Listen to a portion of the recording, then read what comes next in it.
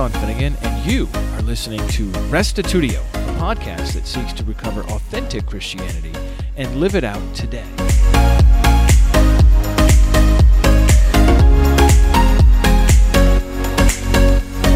Abortion has been and remains a hot-button issue in our culture at large and even within some corners of Christianity. In this episode, Jerry Wierwille will explain the issues with the only biblical text that directly addresses this subject. That's from Exodus chapter 22. In addition to exegeting this confusing passage, Wierwille will also draw on evidence from Psalm 51 before discussing some of the big picture ethical issues related to modern abortion. Here now is episode 299, Does the Bible Support Abortion? Today I have in the studio Jerry Wierwille, and we are going to be discussing the very important subject of abortion. At the time of this recording, it's 2019, and we've just seen so much political turmoil in the United States on this issue, from different states such as Missouri passing a bill banning abortions after 8 weeks.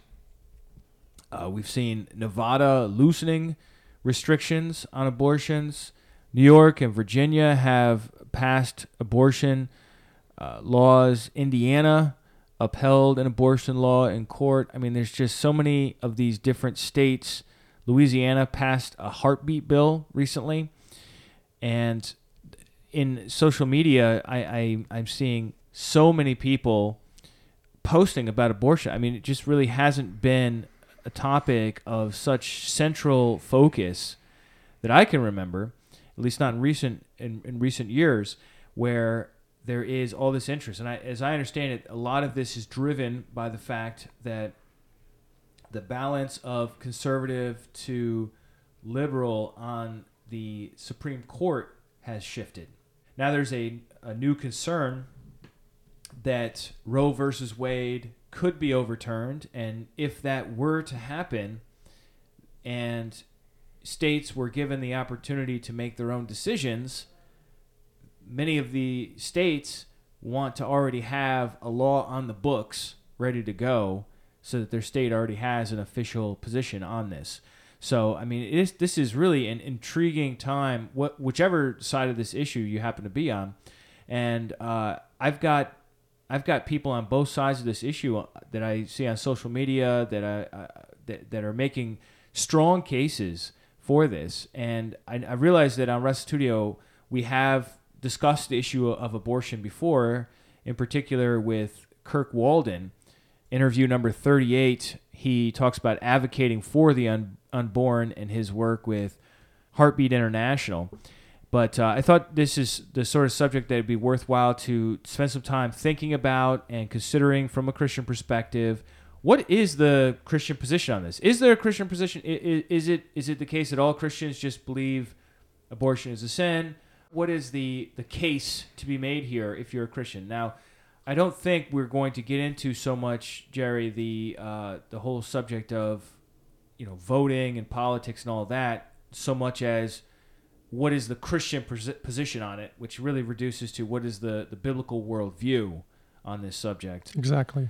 And that's in tune with sort of like the ethos here at Restitutio. We're not really focused on or concerned to tell you how to vote or get political, although we do want to engage with important issues, social issues and cultural issues that are very much in conversation today. So Where would you like to get started on this whole subject here today, Jerry? Well, thanks for having me here, Sean, and I'm glad to be able to talk about this important issue with the audience of Restitutio. And I think the first thing that has to be clarified when engaging in this subject matter and beginning to discuss the biblical worldview about abortion is just to clear out the elephant in the room in the fact that the scriptures actually do not directly address this issue. This is an issue that we do not have a specific commandment or directive from any of the biblical writers. And so that has caused a lot of controversy because there is no specific statement of you shall not do this or you are permitted to do that. So therefore, when developing a biblical worldview, there are other ways to be able to establish what we would call the a God perspective or a way that God has communicated his will to his people through the scriptures.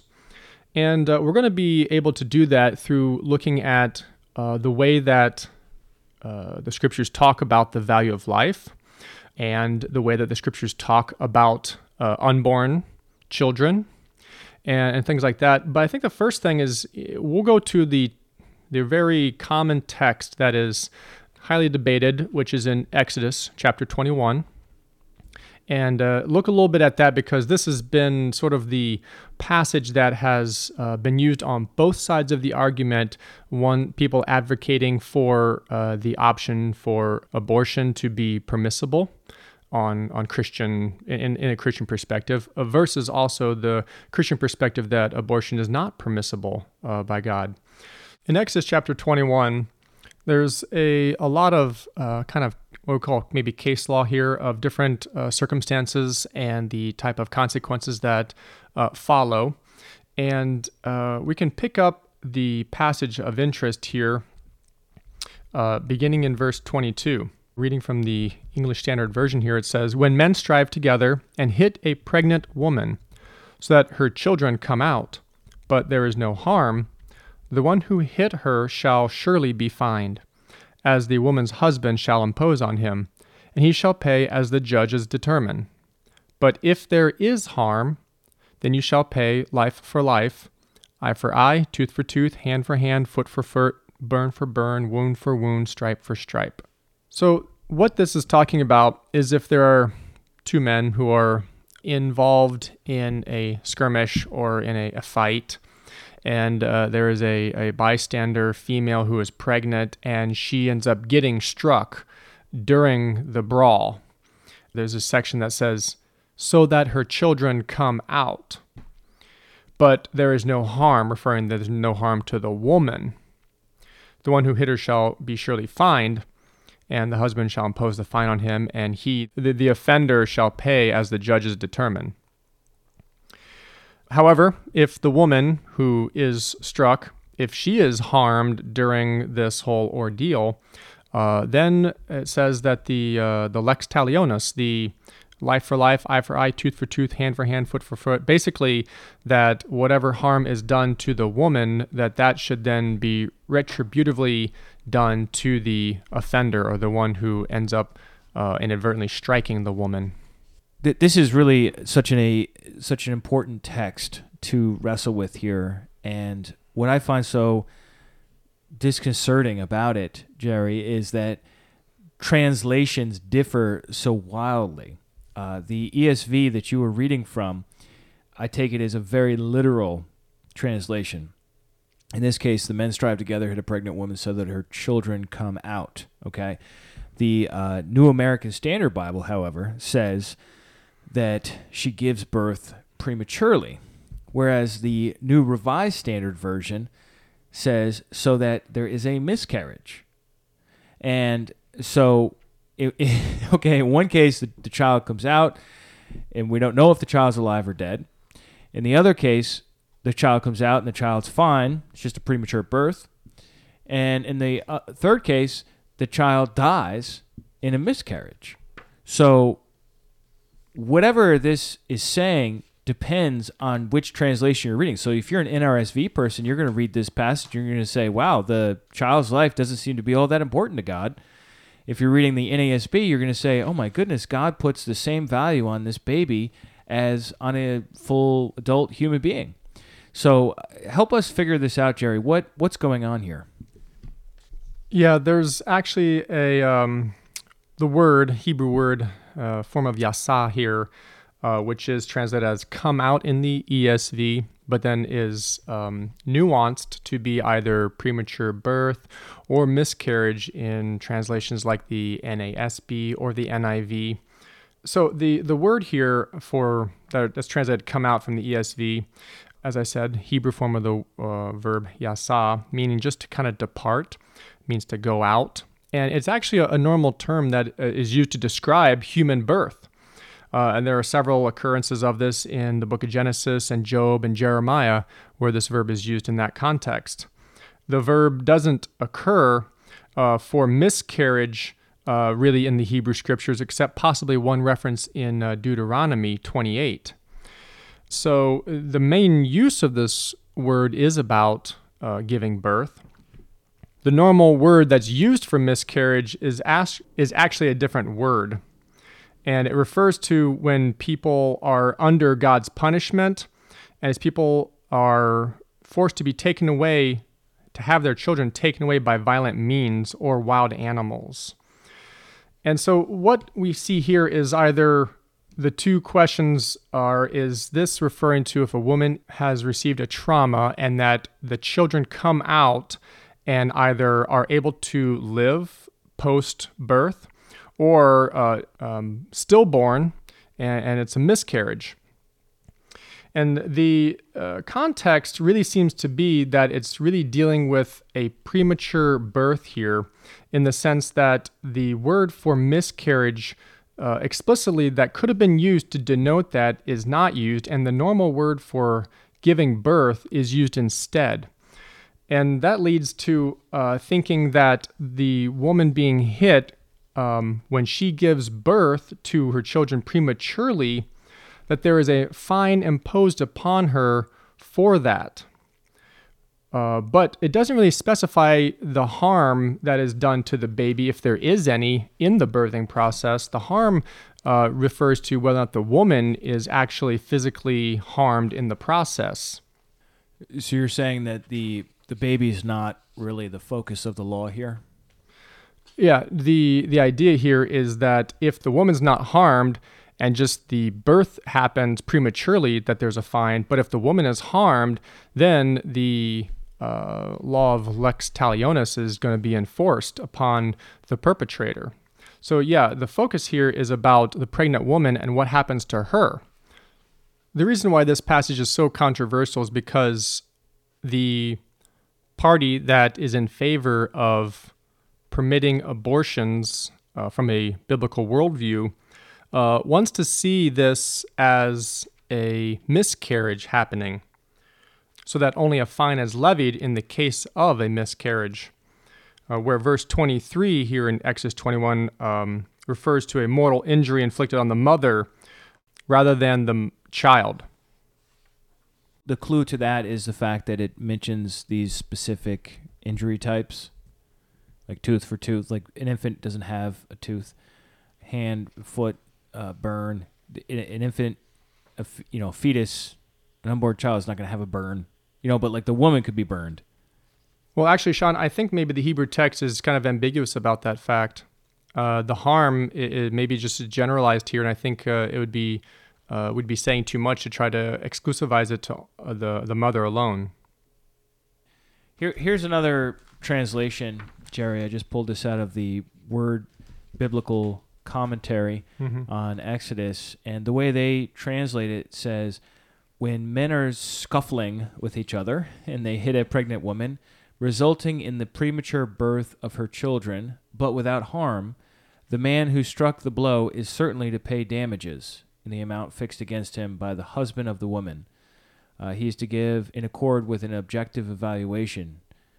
If, however, there is harm, he is to give life in place of life, eye in place of eye. So I guess that's really my question, Jerry, is like when it says if there is harm, it seems like in verse 22, the harm is in reference to the child, but then in verse 24, it seems like the harm is in reference to the woman.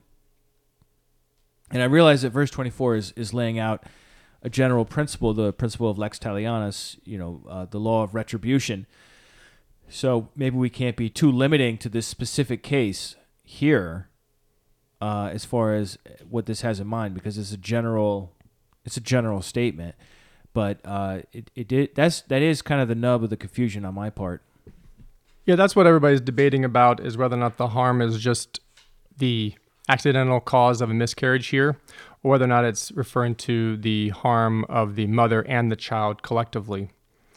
And those who advocate for a premature birth perspective on this passage see the harm being that if the woman is struck and she's able to deliver a premature baby that is unharmed, then that is where the one who hit her shall be fined, and the courts will determine the fine that he's to pay. However, if there is harm to the woman or the baby that is prematurely delivered, then the law of lex talionis will be enforced. That makes sense to me. So the harm is more general. It's not, I shouldn't be trying to like force it on just one or the other. You know, it says if there's no harm. Well, that's harm to the mother or to the child. So, you know, I shouldn't be trying to say, oh, it's just specifically this one or specifically that one. There are two parties involved here, and either one can be the victim of harm. Maybe that helps a little bit to explain that. And the people who are advocating that abortion is permissible in a biblical worldview want to see the harm only being directed at the mother, because what that means is that the cause of the miscarriage is penalized only by a fine. Therefore, that what happens to the child is insignificant here, that only the woman is in view, and the judgment rendered upon the assailant or the perpetrator is based upon whether or not the woman gets actually injured in the process. It doesn't have anything to do with the fetus, or the unborn child. Yeah. Once again, the word biblical commentary in their comment on this verse says that if by the trauma of the blow, the premature birth of her children, if there is no harm, presumably either to the mother or the newborn child or children, the man who actually inflicted the blow is to pay compensation, fixed by the woman's husband, and so on. If there is a permanent injury, either to the woman or presumably to the child or the children she was carrying, equal injury is to be inflicted upon the one who caused it. So that's a very broad perspective that this commentary is taking on it, saying that it goes to either one. The group that would like to advocate for abortion from a biblical worldview wants to see this as an accidental miscarriage, because what that would mean is that the death, the accidental miscarriage of the unborn child, is not met with the same consequence that harm is to the mother. And what they try to argue then is that the punishment for causing the accidental miscarriage or the death of the unborn child is then actually not punishable according to the same standard that a human life would be, which would be according to lex talionis, the law of retribution, as you mentioned.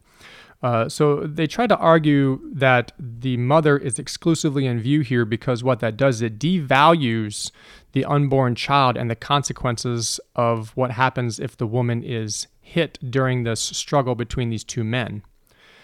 However, I think that that's really not a sound argument to make here, as the Hebrew really points to the idea that when the children come out, if there's no harm, it's a very ambiguous description. And the other thing to be aware of is that if we say for the sake of argument that this would refer to an accidental miscarriage, and the idea that the fine that is put against the perpetrator is similar to the fine of property, if you look back at verse 20, it says, when a man strikes his slave, a male or female, with a rod, and the slave dies under his hand, he shall be avenged, meaning that there's actually a lex talionis going to be involved if you kill your slave. But if the slave survives a day or two, he is not to be avenged, for the slave is his money. In this passage here, the slave is equated to actually being a piece of property, and actually is equated to being part of the owner's money, his actual assets.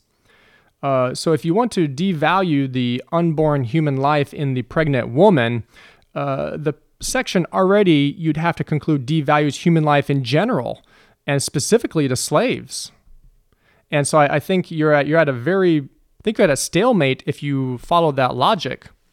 Right. So you're saying that if somebody said this Exodus text is making the case that a child's life, an unborn child, is equivalent to property, that person is also supporting an Old Testament view of slavery, that slaves are also property. Yes, that is correct. Okay. And therefore, human life in general is not valued on the same scale. It depends upon your status.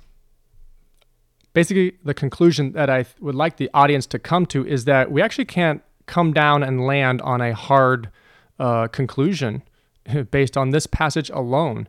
And this passage is thrown back and forth from either side of the debate. And because of its ambiguity, I don't think it's good for us to try to find solid ground here for making a claim one way or the other with 100% confidence.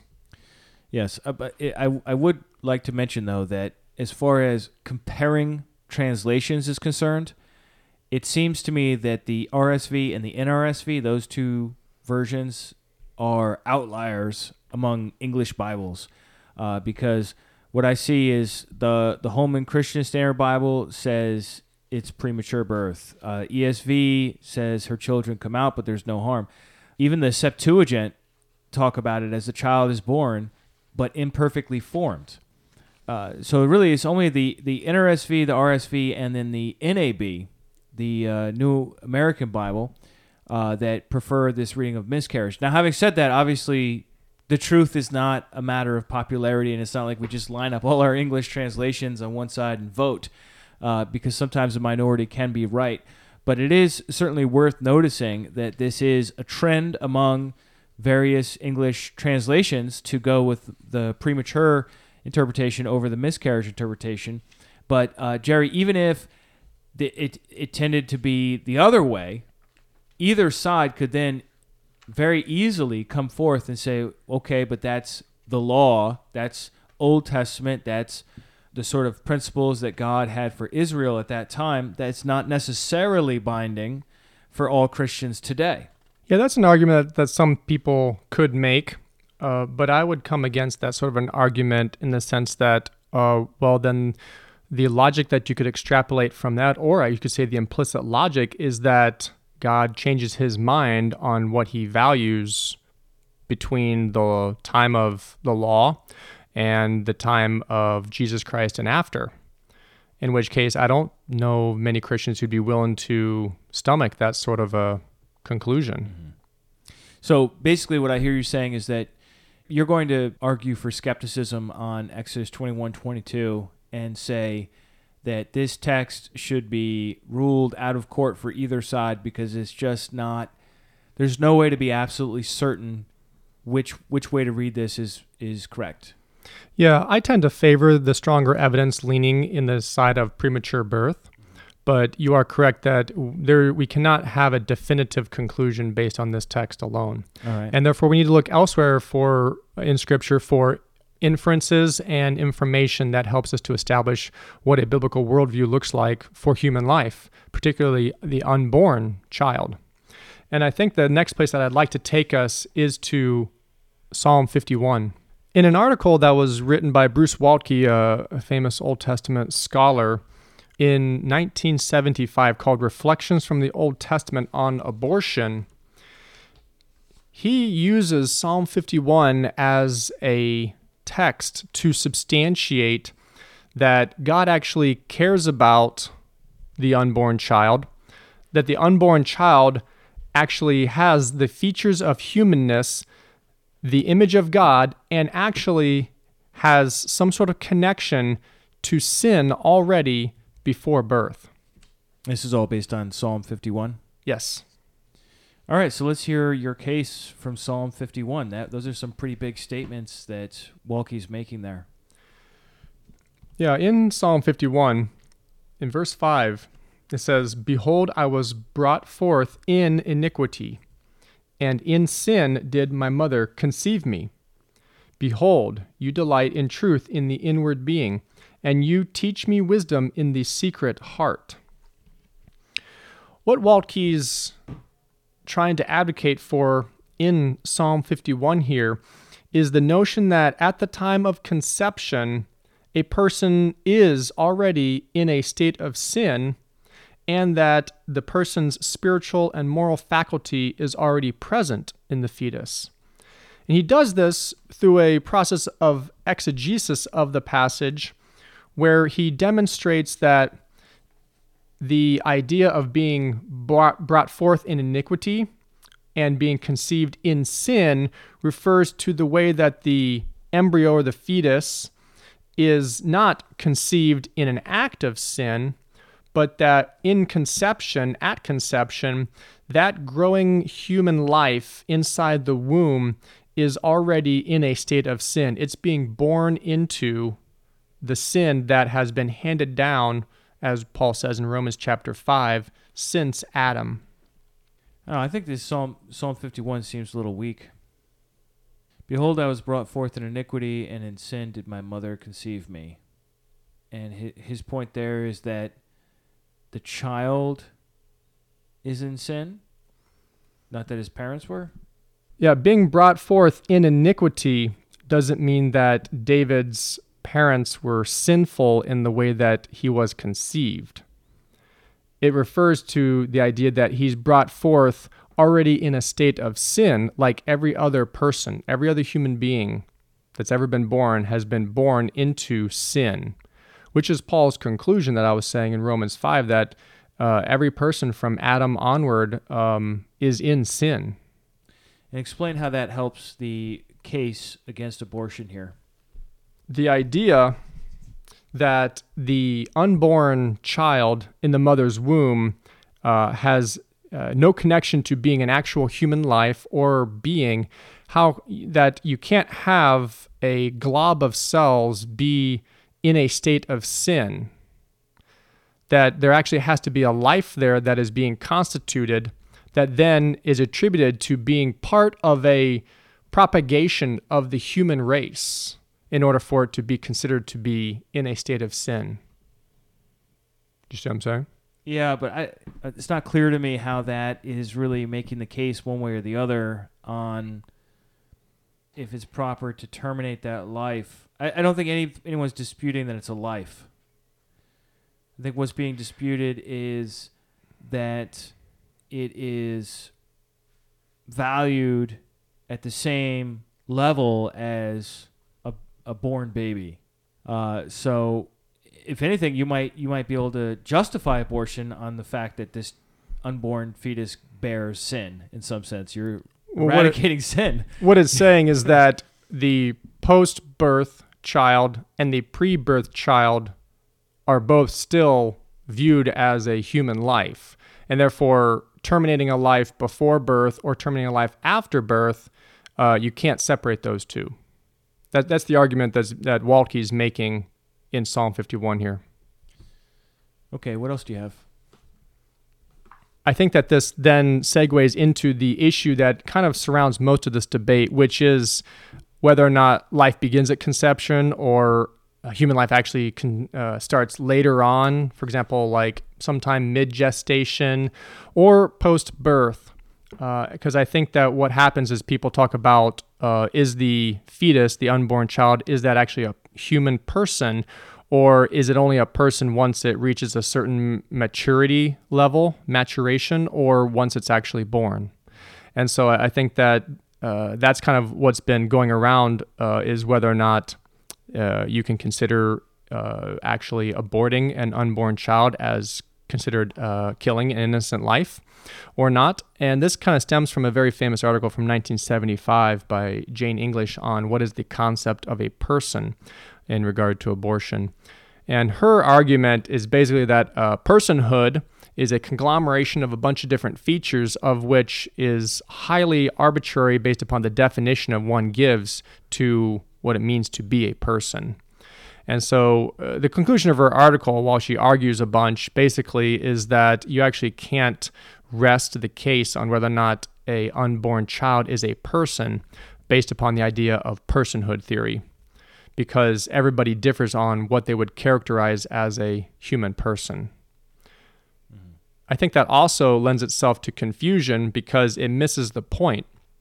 It's trying to now define whether or not it's legitimate to terminate an unborn child based upon the way that we define the classification of its current life state. If it's currently living as a actual human, or it's a developing human, or it's a potential human. Right.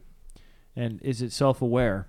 I think that's really, for personhood theorists, which sadly it seems like the whole society is now, whether they know that terminology or not. Consciousness and quality of life, these two factors have become really important for the subject, both at the beginning of life and at the end of life, whether abortion or euthanasia. You say, well, hey, is this baby aware in the womb? Is this fetus aware that it's alive? Or is it unconscious? Or is it just sort of semi-conscious so that it is experiencing life, okay, but it's not self-aware? This comes in as a major problem from a Christian worldview, because from a Christian worldview, there is no distinction based on personhood in the Bible. For the sake of the Bible, the question is all about life itself, not consciousness. And the real founding scripture that gives a biblical worldview definition on the subject is the image of God that we find in Genesis, right, Jerry? Yeah, that's definitely a major part of it. So if from a biblical worldview, we ground our sense of value, human value, in being made in the image of God, that making, so to speak, is baked into the DNA, if we could locate it somewhere. Even like, an adult in a coma who's not conscious, they're unconscious, they're still in the image of God. Someone who is severely mentally disabled is still in the image of God. Somebody that's not yet born is still in the image of God. Somebody who's under anesthesia for surgery, they're still in the image of God from the biblical point of view. So it just won't do to say, oh, well, the fetus is not self-aware, so we can kill the fetus and the fetus will be fine with it. You know what I mean? Yeah, this is why the question of personhood actually really is not the fundamental question. And I think as you're referring to Genesis 1:26, then on the heels of that is Genesis 2:7, where God created the first human being. It says, then Yahweh God formed the man of the dust from the ground and breathed into his nostrils the breath of life, and the man became a living creature. Life consists of having a body and this breath inside, which we use the word soul to describe the animation of the human body, the way that the human body or any creature, any actual body of a creature is actually living. And I think that's where we are talking about the ideas that once a child is conceived, once the egg becomes fertilized as a zygote and then implants into the wall of the uterine and becomes an embryo, that there is actually creature life that is propagating there. It's self-propagating. It doesn't require to be, it just requires the nutrients to be given from the mother's uterine wall, and then ultimately when it develops the umbilical cord, but it's its own life and it's growing on its own. Whether or not it can survive outside of the womb or not, I think, is a red herring. It gets away from the actual issue of what is going on inside the womb. Yeah. One other point I'd like to bring up on this subject is the point made by Alberto Giubilini and Francesca Minerva, who are bioethicists that argued for what they're calling after-birth abortion. And the idea there is that since a newborn is still not technically a person, because a newborn is still not self-aware and is not capable of attributing to his or her own existence some basic value, such that being deprived of this existence represents a loss. That's their technical definition for personhood. As a result of that, Giubilini and Minerva will argue that from an ethical standpoint, if you're going to be consistent with personhood theory, you should be able to kill a born baby, even days, maybe even months after birth, and it should be completely the same as an abortion or killing that fetus when it is very, very young, like a zygote stage, because it's still not self-aware to a degree that it can attribute any kind of meaning to his existence or experience any kind of loss for going out of existence. And once we get to this point, we're talking about infanticide. And it's so amazing because in early Christianity, these were really two of the main issues that they fought against so much, which was abortion and exposure of infants. And, so I sure hope that the world is not going in this direction with everything, but it is logically consistent. And therefore, I think it begs the question, well, if it's logically consistent with my beliefs to kill born infants, then there's something wrong with my beliefs. What is it? Yeah, I think we should now get to the main issue that I think is the question at hand, is this argument over the rights. Who has the right? Because I think that's where so much of the debate surrounds. Is it the woman's right to her body? Is it the fetus's right to life? But Stanley Hauerwas, the famous ethicist from Duke University, in his writings on abortion, he basically says the main question for the Christian response to the issue of abortion is not about rights, it's about responsibility.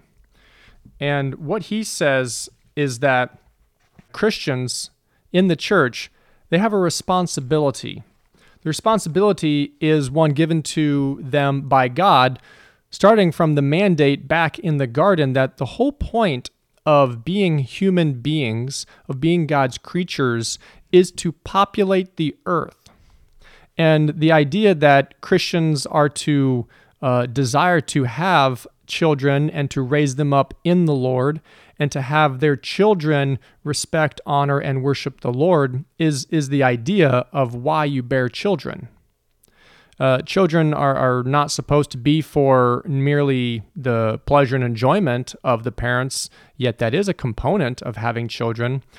Children are to propagate the human race and to be able to bear for the Lord our God a family who love Him and honor and obey Him and live according to His will.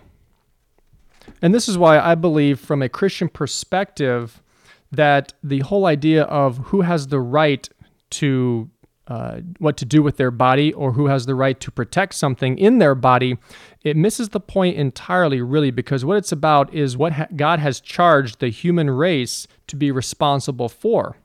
And that is to be able to be loving creatures of His, created by Him. And therefore, we don't have the jurisdiction to be able to determine when, for example, an unborn life is or is not something that we can do away with at our convenience, which is what the group who wants to advocate for abortion is trying to argue for, is that until the unborn child reaches a certain state of maturity or reaches an ability to actually provide for its own or be a contributing member of society, it's really not valued. According to God, all life is valued, and according to God, God desires to have creatures, His creation, to be living on His earth that He created, and for those who are older to raise up the younger, including the ones that are unborn yet, to be part of His family, to surrender and honor and worship Him. In addition, one more point I have to make is that I believe that Christians in the church have a responsibility to assist in helping pregnant women, specifically pregnant women who may be tempted to try to justify an abortion due to either financial constraints or due to fear of the unknown and uncertainty of whether or not they could provide for the child, or based upon pressure from a spouse or significant other who is trying to coerce them into a course of action that they don't want to take. And so I think as Christian believers, we are to be supportive of those who are in such positions and to help them understand that there is hope, there is help, and that through the help of the church, the brothers and sisters that they have in the Lord, that they will be able to bring a wonderful life into the world and raise them up to be a person who loves and honors and worships the Lord our God. Very good. I just want to push back a little bit here and offer some critiques that typically we hear on the other side of this issue, just so that we're not just preaching to the choir here. Back when Obama was running for president, Rick Warren interviewed him, and he asked him the question, I know this is a very complex issue, 40 million abortions. At what point does a baby get human rights in your view? And Obama famously replied, well, I think that whether you're looking at it from a theological perspective or a scientific perspective, answering that question with specificity, is above my pay grade. And I think a lot of people were somewhat appalled by that response, where he basically punted, said, hey, I have no idea. But then Obama actually came back and gave more information, and he said that he is pro-choice, that he believes in Roe versus Wade, and he came to that conclusion, quote, not because I'm pro-abortion, but because ultimately I don't think women make these decisions casually. I think they wrestle with these things in profound ways in consultation with their pastors or their spouses or their doctors or their family members. And as for me, the goal right now should be, and this is where I think we can find common ground, and by the way, I've now inserted this into the Democratic Party platform, is how do we reduce the number of abortions? The fact is that although we have had a president who is opposed to abortion over the last 8 years, abortions have not gone down, and that is something we have to address. So I'm less interested in the politics here as I am in the warrants for President Obama's statement that he is pro-choice. And he says he's pro-choice because he doesn't think women make these decisions casually. And I think that's just a really, really weak argument. If somebody labors and thinks deeply about killing a whole bunch of people that they don't like, that doesn't make it any better than if they just did it in the heat of the moment, right? So being casual or deliberative doesn't change the ethical effects. If anything, it makes it worse. But really, the point that I see brought up over and over again, I'd like to hear what you have to say on it, Jerry, is that if abortions become scarce and difficult to access for women, then inevitably women will turn to back alley abortion doctors in unsafe conditions, and women will die. And there are specific examples often pointed to of women who did tragically die seeking these very risky and dangerous operations in the past. For example, on lifeandlibertyforwomen.org, they have a very startling picture of Jerry Twerdy Santoro, who at 28 years old died, and a picture was taken of her by the coroner, and that was then published in 1973 in a magazine. So, I mean, you've got these grisly actual pictures of these poor women who are dying. I think we would agree that if someone's desperate enough to get an abortion, that they will take risky measures into their hands, even at the potential cost of their own lives. So how do you respond to that? And also, why do you hate women? Yeah, I understand, the argument that people are trying to make on that if they don't make it safe for women to have abortions, they will have them anyway, and they'll figure out how to do it in lesser than proper means. But I think that's the case with everything. I mean, are you going to legalize narcotics so that you don't have druggies getting laced cocaine or heroin because it's not being, there's no quality control by the government? I mean, I think that if people want to have something, they'll find a way to have it. And I don't think it's the responsibility of the government, and I definitely think it's a Christian responsibility either, to try to ensure the safety and well-being of those who want to participate in destructive behaviors like that, whether destructive to themselves or others. Yeah, I mean, it is certainly a real issue, and my heart goes out to ladies that find themselves so pressured to not have children that they're willing to kill their own children at the risk of their own lives. I mean, what a horrible place to be in. I think we as Christians, we can be part of the solution, whether or not abortion gets repealed in this land, what I see is a whole lot of Christian clinics spread all across this country where they are saying to women over and over and over again, hey, whatever your family's saying, whatever your boyfriend's saying, whatever your husband's saying, whatever your parents are saying, we are here for you. We will help you with this child. We will stand in line with you at the welfare line.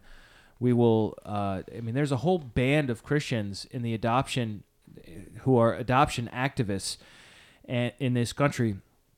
And I've been very impressed with them, and they will basically say, look, I don't care if the baby is born addicted to drugs, if the baby has Down syndrome, if the baby is not likely to survive long.